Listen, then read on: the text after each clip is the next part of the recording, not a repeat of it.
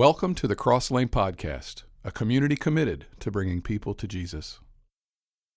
We are in a new series, and we're calling this series Under Pressure, Choosing Joy When Things Aren't Great. Choosing joy when things aren't great. How do you do that? You're watching TV and you see this poor family that has just gone through a tornado, and that tornado has taken everything they own and scattered it to all four corners of Kansas.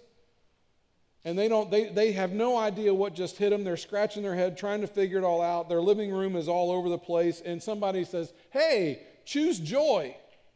And they look back at you and say, "How in the world are we supposed to choose joy? We don't have any insurance.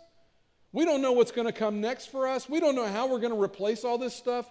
We don't know where we're going to sleep tonight. What in the world are you talking about? Choose joy." How do you have joy in a situation like that? And why would you want to? It's not just the major storms in life. It's often the smaller storms that enter our life that can be a challenge for us to choose joy. You think of a little middle school age girl. She's got a little circle of friends, and right before school starts, she's on Facebook and realizes that one of her friends has unfriended her. And then the next day she realizes another friend has unfriended her. And now there's a pattern, and 2 or 3 of these girls are dropping out on her, and she's starting to freak out. School's going to start. Who am I going to hang out with? What happened? Who said what? What's going on? And she realizes, I'm in trouble. And you say, choose joy. And she says, first of all, I'm not even sure how to do that. Secondly, why would I want to? How do you choose joy under pressure? And why would you want to? You know, you wake up in the morning, you're getting ready to go to work, you jump in the shower like a normal work day.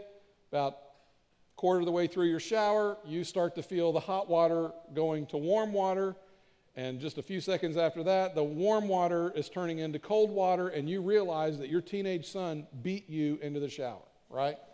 And he's been in there singing and having a rock concert for the last hour, and he's taken all of your hot water, right? Then you get out of the shower, cold, freezing. You know, you forgot to have a towel close by. You got water all over the floor. Or is that just me? I don't know. Maybe that's just me. But you go to put on deodorant, and you realize that your deodorant stick is at the very end, and you don't have a backup, and now that's a problem. You go to put your shoes on. You go to lace your shoes up, pull real tight on your lace. Lace snaps on you, and instantly you go into that mode, right? You know what mode I'm talking about. The mode like, oh, really? This is the kind of day we're going to have? This is going to be it? Oh, no. And before you even get out of your bedroom, you've got challenges. Things are not going well for you. You don't think that the whole day is going to go well, and now you're just in this bad mood, and it's like, oh, it's going to be one of those kind of days. It's when we choose joy in the minor irritations of life that we prepare the channel of our heart to be able to choose joy in the major irritations in life. I love the fact that even though it was pouring rain, you guys sang through the rain. So apropos for what we're talking about this morning. One thing is for sure, do not think that it is easy. Do not underestimate how challenging it can be to choose joy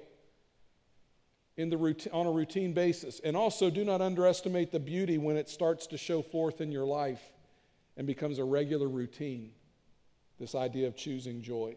This whole series wraps around the idea that just because you're going through something hard and nasty does not necessarily mean that you have to become hard and nasty.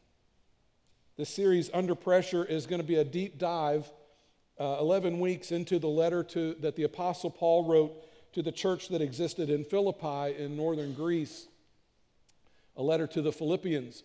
Now, I'm showing you on the table of contents there the book of Philippians, but today, if you have your Bible, I'd like you to take it and open it to Acts chapter 16. Acts chapter 16. I'm going to set everything else up that we talk about in Philippians for the weeks to come. I'm setting all that up out of the book of Acts today. Acts is the letter that if you were to turn there, this is the history of the church. So Matthew, Mark, Luke, and John talk about from different perspectives the life of Jesus. the things he said, some of the things that he did, how people responded to him. You get the mission, you get the crucifixion, you get all that stuff. And then Acts comes along after the crucifixion and resurrection, and it talks about how the church got started. It talks about who the major players were, what kind of things did they go through, what were the challenges, what were the leadership challenges, what were the theological challenges. They had some things that they had to work through. And so what I'm about to say may be really helpful for you to help you understand your Bible better as you read it, but Acts is the storyline, and then all those books that come after it, Romans, 1st, 2nd Corinthians, all those letters that you see, that's basically the characters that you read in Acts, and it's basically all that stuff kind of with more detail, and you get some stories behind it. And so I want to start this morning with a map, and I've got 3 circles on the map. The one thing that's not circled that I kind of left uncircled is the city of Philippi at the very top. You can see where it is. And that's really the place that we're going to center our focus and our attention on for the next several weeks. And let me tell you something before I really get going this morning. I don't know if you know, how many of you have downloaded our app, our phone app? How many of you have that? We have an app that you can download. You can get you can listen to the sermons on there. You can also bring it to church with you and open it up, and there's a Bible within the app. I think it connects to the YouVersion. That's it. Thank you. That's exactly what I was looking for. The YouVersion app Bible. It's awesome. But one of the other things that you can do is, if you listen through the week to the sermon, or if you do a morning Bible study or whatever, one of the things that will be a part of this particular series, I don't do it with all of them, but with this one, it's going to be a thing where you can kind of take it beyond Sunday, right? Like there's a place, notes, where you can go in and you can just look for the under pressure icon, and they should be under there. But each day there will be some notes for you to just kind of give you a guided, personal chair time thing, where you can just kind of work through some stuff and pray and think about and just kind of bring the sermon along with you throughout the week. So that's something that's available to you for this particular series, and it is on our app. As Paul goes to Philippi, he's going to be accompanied by a couple of people. He's going to have a man named Silas with him. He's also going to have a young man named Timothy with him. Timothy is somewhat of an understudy, kind of like an intern. He's looking up to Paul. He's learning from Paul. He's trying to see how Paul does what he does. And also Luke is with Paul as he makes these different journeys. And so you see Philippi up there, and then you see where I've got Thessalonica circled. That's the city to which the letters 1st and 2nd Thessalonians is written. And then you can see Ephesus they're kind of in the middle at the top. That's where the letter of Ephesus, that's to whom that's written. And then Corinth is where we get 1st and 2nd Corinthians. So if you want the history, read the book of Acts, and then when you read the letters, you're going to hear many of the same names and the people that you met when you were reading the book of Acts. So I want to give you today, to start, let's get a little history of Philippi. Let's learn a little bit about this city of Philippi that will help you understand what it meant to be Philippian. Okay? It was a big deal to them to be a Philippian. Philippi was established by Philip of Macedon, actually Philip II of Macedon, and Philip was the father of Alexander the Great. And so he names this city after himself. Philippi obtained its unique character as a city because of a battle that took place on the outskirts of the city in 42 BC. In 42 BC, Julius Caesar is assassinated. And he is assassinated by Brutus and Cassius. And Brutus and Cassius end up going to war with Mark Antony and Octavian. This decisive battle happens about 2 miles on the outskirts of town. And Octavian and Mark Antony are victorious in that battle. They defeat the co-conspirators, and they settle Rome, or they settle Philippi as a kind of a Roman outpost, or they settle Roman soldiers there. And they give them some farmland for their efforts in the war. Well, about 10 years after that battle takes place, the army of Mark Antony goes to war with the army of Octavian. These two that had teamed up on Brutus and Cassius, now those two are fighting each other. This is about 10 years after the first battle. And Octavian wins, and declares himself the sole ruler of Rome. And now, as the Roman emperor, he has changed his name from Octavian to Caesar Augustus. Caesar Augustus. Don't try this at home. After the second battle, they take more veterans from those battles and they settle them in Philippi, and now they make Philippi a Roman colony. This is a big deal. Roman colonies were needed because as Rome conquered new territory, they needed to have soldiers and like outposts in place just to support the city. They needed it to raise taxes. They needed it for a lot of different things. So they would set up these colonies in case of a rebellion or some kind of insurrection, and the colony would serve as a military outpost. So to be Philippian was to be very proud of your Roman heritage and the elite status that would come from being able to associate yourself with the Roman Empire in a Roman colony. So in 50 AD, Paul travels to Philippi, and it is there that he is going to meet people from a radically different background than himself, and these people are going to embrace the message that Paul brings them about Jesus. And it is here that a friendship is born between some of the people in Philippi and this apostle Paul and the message that he's bringing to them. And then later we're going to learn about this letter to the Philippians that he wrote. So Paul and his team when they first reached this city of Philippi, and I just like, before we get too far deep into this, I want to put an image in front of you of an open door. Because as Paul comes into Philippi, what he's coming into is opportunity. There's opportunity in front of him. This city has not really been reached for Christ, and he is going to be the one that basically is going to take the message of Jesus into it. And we're going to get a pretty detailed description of 3 different encounters that Paul has with 3 very different people with very different backgrounds. And today, we're in the book of Acts. Like I said, the remainder of this series will be in the book of Philippians. So today, I want to introduce you to the characters that are going to keep coming up over time. In Philippi, there's going to be great opportunity, but there's also going to be great pain. And to start things off, I want to show you encounter number 1 is the businesswoman. Paul encounters a businesswoman. This group hits Philippi, and we read this in verse 13 of chapter 16 of the book of Acts. On the Sabbath, we went outside the city gate to the river where we expected to find a place of prayer. Now, just right off the bat, I just want to show you something. They're expecting one thing and they get another. Okay? Life does not always go according to plan. Sometimes things change. And I want you to see just how ready they were when things changed for them. He says, we sat down and began to speak to the women who had gathered there. So they sat down. This was, when in the time of Christ, the first century, the rabbi or the teacher always sat.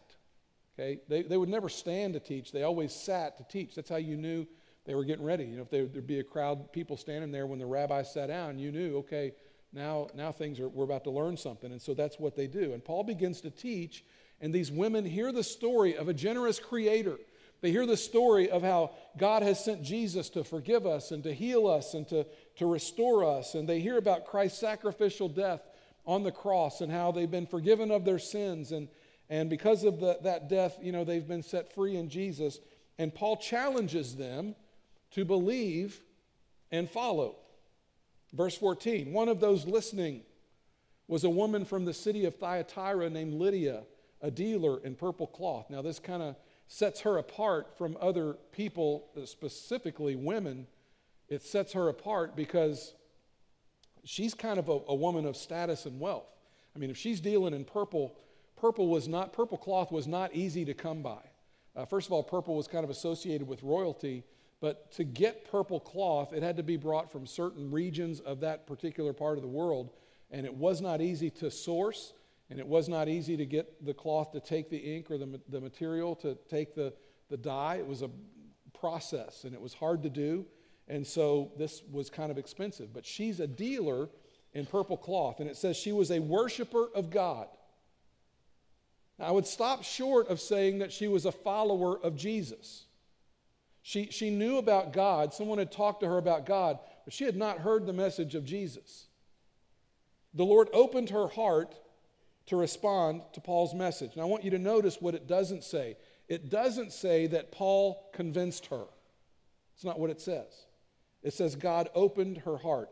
It is possible that somebody has walked in here this morning and you've been going through some things in your life and it's causing you to ask some questions and your heart is kind of opening up. You're asking some things maybe you've never asked before. And you might say something along the lines of, God, I just need you to reveal yourself to me.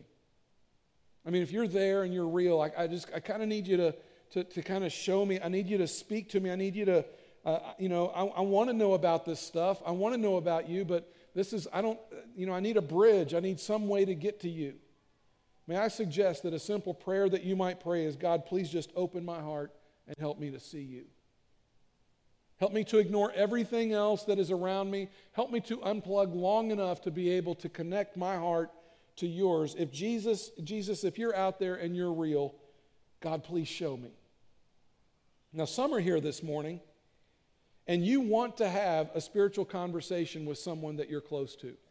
There's someone that you know, and they're far away from the Lord, and you want desperately for them to come to a saving faith, but it's very difficult, and you don't know how you're going to do it. Don't assume that it all depends on you. I think that's one of the mistakes that we make as followers of Jesus. We just assume that certain things are our responsibility that are not necessarily our responsibility. One time I was really worked up about the fact that we weren't baptizing many people, and I was taking it personally, and I was working hard and praying for people, and I was trying to do everything I could, and I was praying one time, and I kind of said something along the lines of, God, I can't get these people to be baptized. And what I kind of heard back from God was, oh, so that's your job now. When did that become your job? I was like, well, isn't it my job? And I kind of heard, no, that's my job. Your job is to be faithful. Your job is to teach. Your job is to love people. Your job is not to get people baptized. That's my job. I will do that. I will reach people. I will call people unto me. That's not your job. So what is my job? What is your job? Be gracious. Be honest. Present what you know when someone asks you. It was 10:30 last night, and my phone rings. And it's my sister, and she's in Dawsonville, Georgia, visiting her daughter. And I knew I was in trouble when the first thing she said was, Brett, we needed to call you because we've been arguing for the last 4 hours about the Bible. I said, okay, first, stop doing that, all right? Stop doing that. So they had some questions about, what happens when we die and things like that. And, sometimes some of that stuff, my guess is as good as yours. I mean, it's yours is as good as mine. I don't know all that stuff, but I was talking to him about it a little bit. Well, really, what was coming up is my sister has another daughter that lives in another state out west, and she's kind of gone off on her own, and she's making her own way, and she's met this fella, and we baptized her, and I did the Jesus talk with her, and she pronounced a faith in Jesus. Well, now she's kind of not sure about all that. And her sister in Dawsonville, Georgia, is worried about her. And she said, Uncle Brett, I've got to do something. I said, no. You can't do anything. Okay, you can't force her to give her life to Christ. You can't force her into a place where she suddenly comes to faith. You are responsible to her. You're not responsible for her. And she said, well, what do I do? I said, well, what you do is you make sure that you live your life in such a way that she knows that you love her, and you love her with Jesus. And you make sure that you walk the talk. Don't make sure that you're authentic. Make sure that the things she sees in you are the things that you're talking about.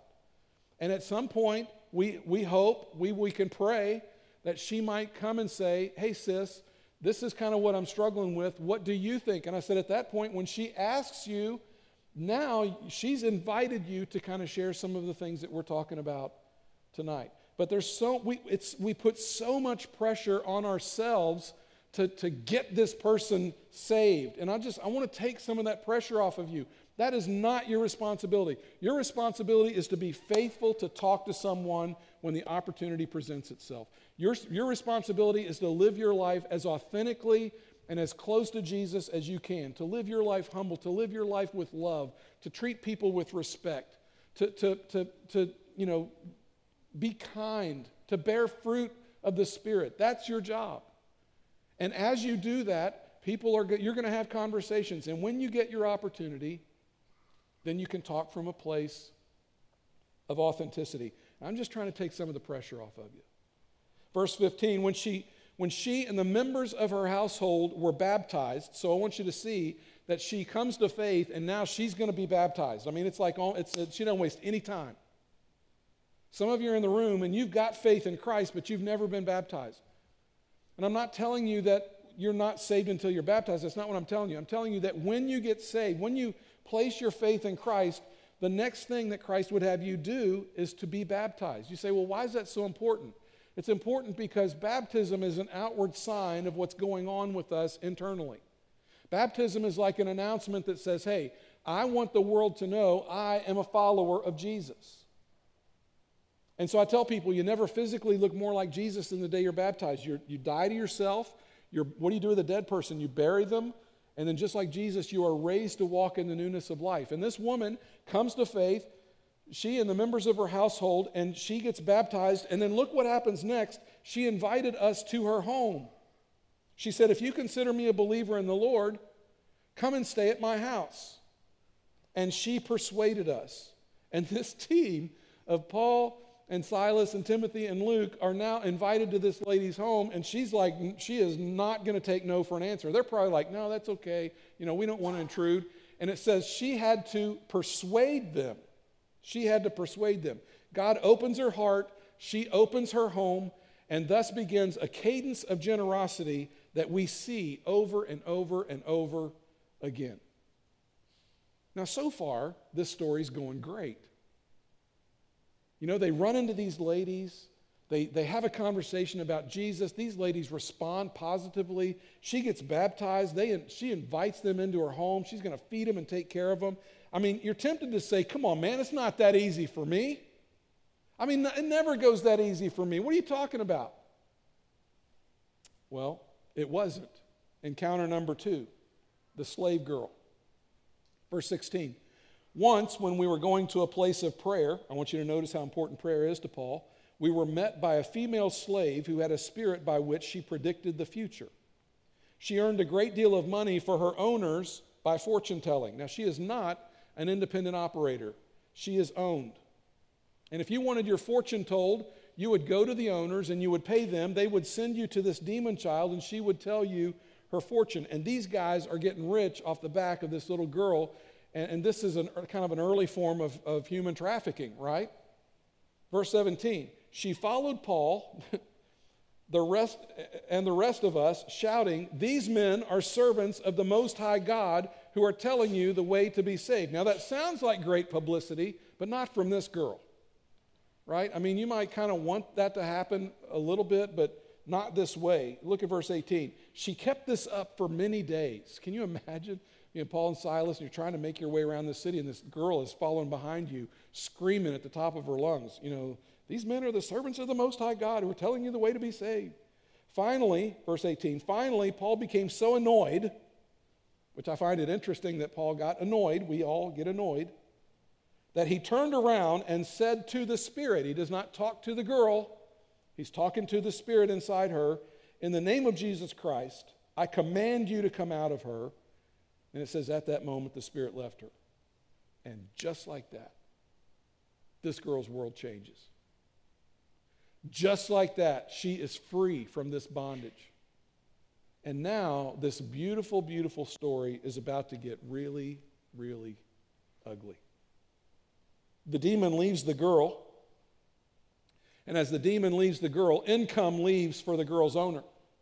The revenue stream dries up. And they are not happy. Verse 19, when her owners realized that their hope of making money was gone, they seized Paul and Silas and dragged them into the marketplace. Now, we've talked about the marketplace in here. It's about the size of a football field. It's called the Agora. And at the Agora, you can do just about everything. On the inner courtyard is where you would find all of the marketplace. They'd be trading purple cloth. They'd be trading coins. They'd be trading, you'd buy trinkets. You'd buy stuff to fix dinner for the night. That would all happen on the inside. Around the outside were various buildings, some of them businesses, some of them law offices, some of them judicial kind of things. And this is also the place where public punishments would have taken place. So they seized Paul and Silas, dragged them into the marketplace. Verse 20, they brought them before the magistrates and said, and you get a little ethnic thing going on here, these men are Jews and are throwing our city into an uproar by advocating customs unlawful for us Romans to accept or practice. This is a Roman colony that is intensely devoted to all things Rome and Roman.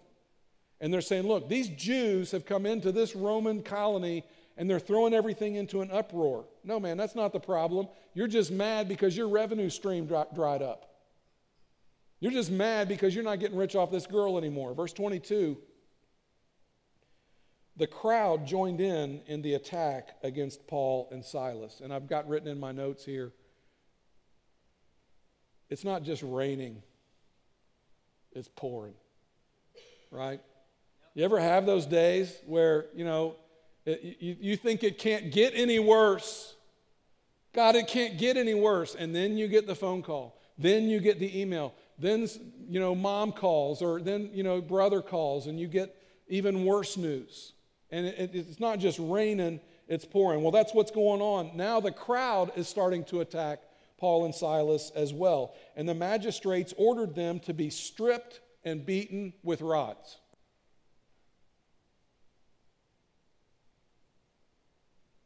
Beaten with a stick. Well, Brett, beaten with a stick's better than get beaten with a cat of nine tails. It's better than being whipped with a whip with, stone and glass and things glued to the end of it. I mean, just hit him with a stick. Can't be that bad. No. The guy that doled out this punishment had done this before. In fact, the position has a name. His position is known as the lictor. The lictor. And he knew where to hit you. And he knew how to hit you in such a way that it messed you up. And it would inflict maximum pain, and it would send a message to your brain that said, whatever you did to deserve this, don't ever do it again. You're in a public place. You're stripped naked. They bend you over a post. You are chained there, and this guy starts to wail on you. Not only that, but the crowd would gather around, and they would get up close. They would get so close that they could spit on you. They would get so close that they could yell right in your ear. They would get right in your face, and you can't do a thing, and they would just yell. And so you have two things going on. You have the physical pain that is being inflicted on you. You also have an emotional pain that you're suffering at the same time.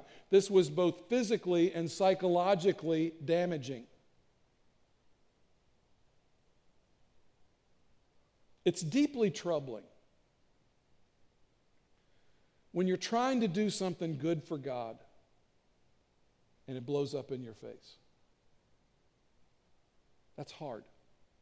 It's hard to be trying to do all the right things with all the right motives and make all the right moves only to find out, you know what? It's not going to go the way you thought it was going to go. In fact, people aren't going to understand. They're going to misconstrue your motives. They're going to lay things on you that aren't necessarily true about you. And you say, well, Brett, maybe the beating that they got really wasn't all that bad. No, there's a little word in verse 23 that I want you to see. After they had been, what's the word? Severely flogged. Severely flogged. They were thrown into prison, and the jailer was commanded to guard them carefully. And now we come to encounter number 3, the Roman jailer. And this guy has no idea what's about to happen to him. Verse 24, when he received these orders, he put them in the inner cell and fastened their feet in stocks. Okay, so he's not just going to put them in jail. They're going to go into the inner cell. You might insert the word dungeon there. I don't know. Supermax prison, all right? They do not want these guys getting out. So they're going to put them in the inner cell, and then they're going to lock their feet and their hands in stocks. So they're going to be sitting up. You can't lie on your stomach. You can't lie on your back. You are not going to get any sleep. You're just sitting there. Your body's all busted up. Let me just ask you, if this is you, you've come into this city, you love God, you're going to try and tell these people about Jesus. You start telling them about Jesus. You turn around, this poor little girl is afflicted, and you do something to ease her pain, and it ends up costing these other guys money. They're influential. They have enough power to get the magistrates on you. Magistrates have you beaten, and then you're thrown in jail in the inner cell, put in stocks. Let me just ask you, how are you feeling about that? What's going through your mind when you've done all this stuff with pure motives? God, I just love you. I want to tell people about you, and this is how things end up. I think for most of us, we're thinking about what we've been robbed of. I've been robbed of my dignity. I've been robbed of a fair trial. I've been robbed of my health. And now I'm robbed of my sleep. And it becomes very, very easy in moments like this to focus in on what has been stolen or taken away from us. Verse 25. About midnight, Paul and Silas were praying and singing hymns to God. And then you get this caveat, and the other prisoners were listening to them. I don't know what you would be doing in a cell like that after you'd done everything that you had done. I don't know what you'd be thinking after you'd taken a beating like had taken and been put in stocks the way they've been put in stocks. But verse 25 says, Paul and Silas were praying and singing hymns to God. I just got to be honest with you, that's not my first reaction. Is it yours? But Paul and Silas have an audience. Paul and Silas were praying and singing hymns to God, and the other prisoners were listening to them. Does that seem like normal behavior to you? Does that seem easy to you? Let me ask you this. What's it like for you to offer praise from the pit? Two questions. How did they do that? And why would they want to? Neither option would appeal to me. It would be easier for me to just kind of wallow in my own self-pity and doubt, right? It's just a whole lot easier to go on Facebook and tell the world that life's not going all that great for me. Feel sorry for me. There's plenty of that, right? Isn't it a whole lot easier to just kind of wallow in self-pity when things don't go your way? Isn't that a lot of times what we're tempted to, that along with a little bit of disbelief? And it is here that a word becomes central to our discussion, and that word is the word focus. Focus. When you have taken a beating, when you have gone through what these guys have gone through, when life has beaten you up, you are going to focus on something. We are going to obsess over something in our life, and their focus moved forward to the generosity of God. See, the message that they're carrying, the message that they gave to Lydia, was a message that God is generous. God has sent His Son into the world to give Him to you and to me so that we would have our sins forgiven. And while they had been robbed of their dignity, they'd been robbed of a fair trial, they're robbed of their health, there was something that could not be stolen from them. Jesus was alive and well in them. And one day they knew God is going to make everything right. One day God is going to bring about a new heaven and a new earth, and there's going to be no more pain, no more crying, no more tears, none of that stuff. They had a future that was secure, and it couldn't be taken away from them, and that's what they focused on. It's like I keep saying, the sun is going to shine again. And verse 25 is pretty short. About midnight, Paul and Silas were praying and singing hymns to God, and the other prisoners were there listening to them. And you just wonder, if one prisoner is in stocks, doesn't look at the other, and say, you know, Jesus did this for us. He did this very thing for us. He was betrayed. He was put on trial. He was beaten. The same thing that's happening to us happened to Jesus. The truth is, we choose joy under pressure because we choose something else. We choose to focus on the generosity of God and His goodness. If you want to remain poised under pressure, focus on the things that cannot be taken away from you. Focus on the things that cannot be stolen from you. And now a weird story is about to get weirder. Verse 26, suddenly there was such a violent earthquake that the foundations of the prison were shaken. At once, all the prison doors flew open and everyone's chains came loose. The jailer woke up, and when he saw the prison doors open, he drew his sword and was about to kill himself because he thought the prisoners had escaped. Now, the jailer does not draw his sword because he's going to go fight somebody. The jailer does not draw his sword because he's got to defend himself somehow. He draws his sword because he's about to put the tip of that blade right up behind his collarbone where he can drive the sword straight down into his heart. He's going to kill himself because if he doesn't, he's going to have to stand before these people that were responsible for putting Paul and Silas in prison anyway, and he's going to have to answer to his superiors for why they're not in prison. And probably the end of it is going to be off with his head. The jailer's freaking out. Verse 28, but Paul shouted, "Don't harm yourself. We are all here." Now, at this point, the jailer is going to call for some torches or some lights, and he comes in, and pretty much he just kind of falls at the feet of Paul and Silas, and he's scared to death. And then he looks at him and he says this, "Sirs, what must I do to be saved?" Now, when you hear that, I think that most of us, when we hear that, we think that he's saying, "What must I do to be saved?" kind of the way we think about being saved. Like, how do I come to Jesus? I don't think that's what he's talking about. I don't think he's worried about that. I think what he's trying to say is, oh my goodness, I have so angered the gods by putting you guys in prison and by keeping you in these stocks that something's going on around here and I can't explain it. How do I get these gods off my back? Somebody please save me. And Paul looks at him. And in verse 31, we get this beautiful verse. They replied, "Believe in the Lord Jesus, and you will be saved, you and your household." I mean, come on, Brett. It can't be just that simple. I mean, there's got to be more to it than that. They just said that, and that's all it took? No. Verse 32, then they spoke the word of the Lord to him and to all the others in his house. So they sat down and they started to teach him, and they started to unfold what it means to follow Jesus, who Jesus is. Okay, this guy loves you. God loves you. He sent Jesus. This is what this is all about. Look what happens next. Verse 33, at that hour of the night, the jailer took them and washed their wounds. Then immediately he and all his household were baptized. Lydia hears the message of Jesus. She responds by being baptized. Roman jailer hears the message of Jesus. Instantly he responds by being baptized. Verse 34, the jailer brought them into his house, set a meal before them.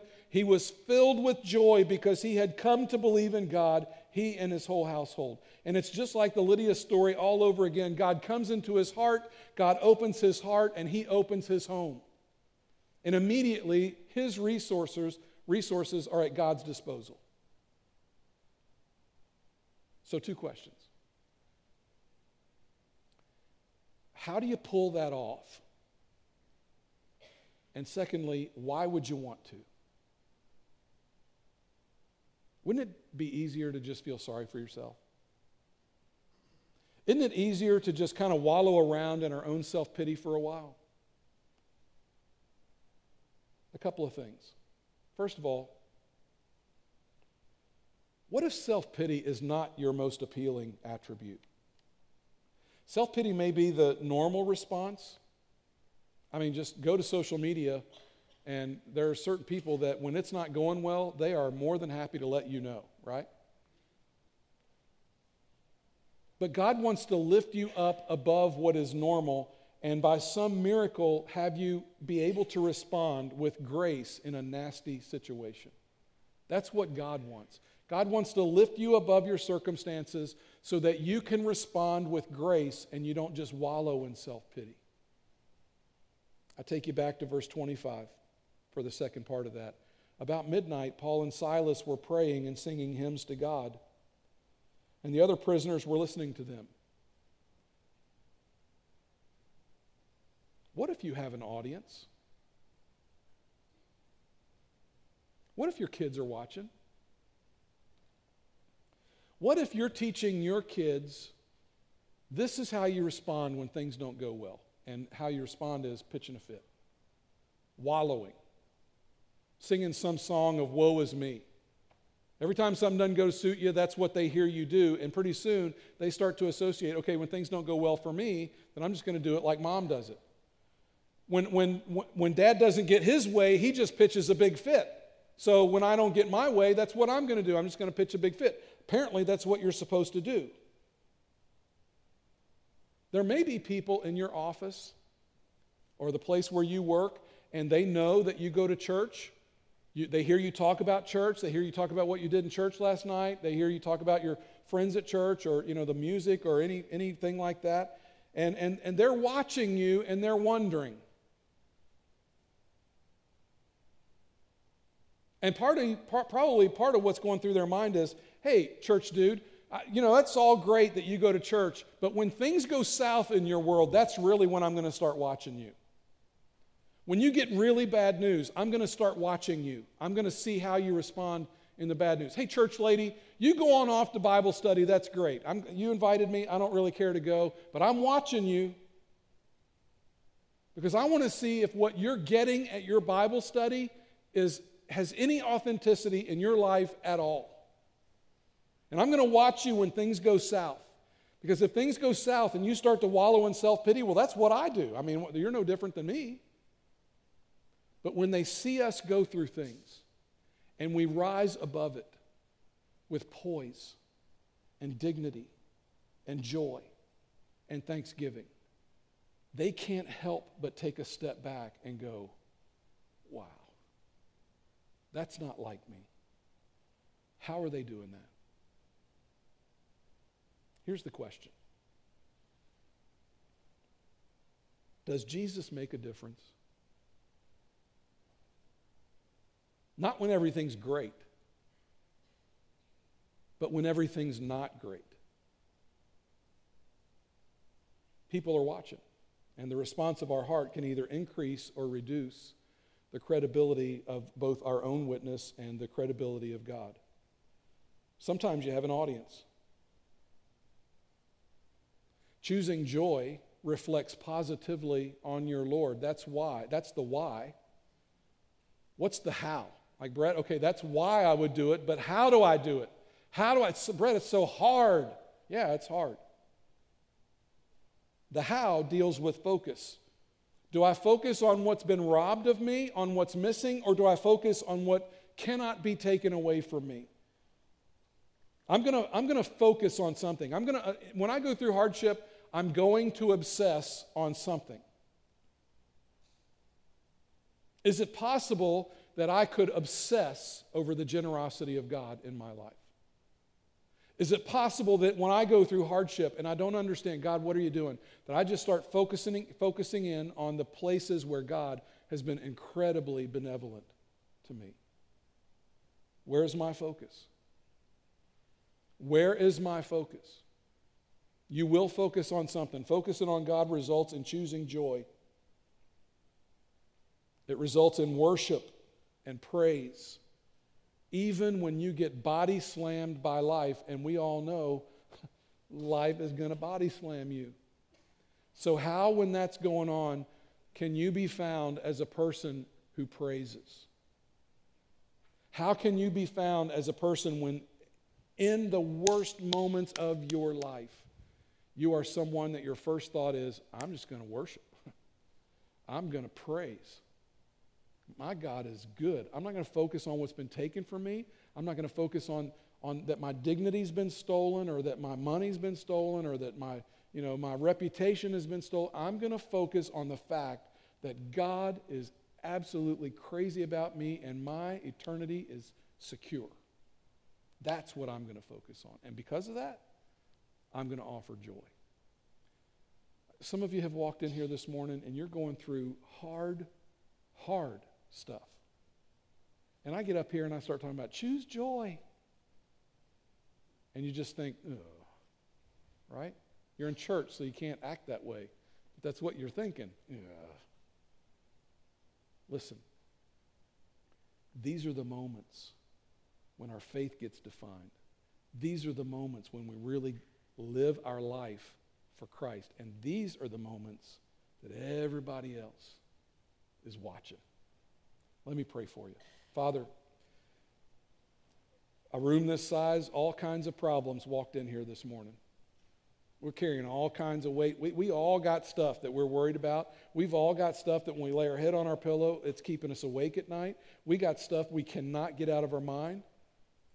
We probably all could tell a story about how something bad happened and it didn't go our way, and boo-hoo and poor me, and man, God, why can't I be like them? Everything's going great for them. We've all got those stories. The question is, how do we respond to those stories? And Father, my prayer is that after today we start to respond a little differently. We're able to focus in on what you've given to us, what you secured for us in Jesus, that can never be taken away. And that we now have and walk with a joy that the rest of the world cannot explain. So, Father, for every problem in the room, I would pray for the problem and I would ask you to address it. There's people in here that need you to do something miraculous. But until then, would you help them to choose joy? Would you help them to worship? Would you help them to pick their head up, walk with dignity, knowing that you've given them something that can never be taken away? Father, we pray all this in the precious, beautiful, gracious name of Jesus, who died to take away our sins, and because of that, we are completely forgiven, and we're humbled. We love you, Father. We worship you. We pray in the name of Jesus.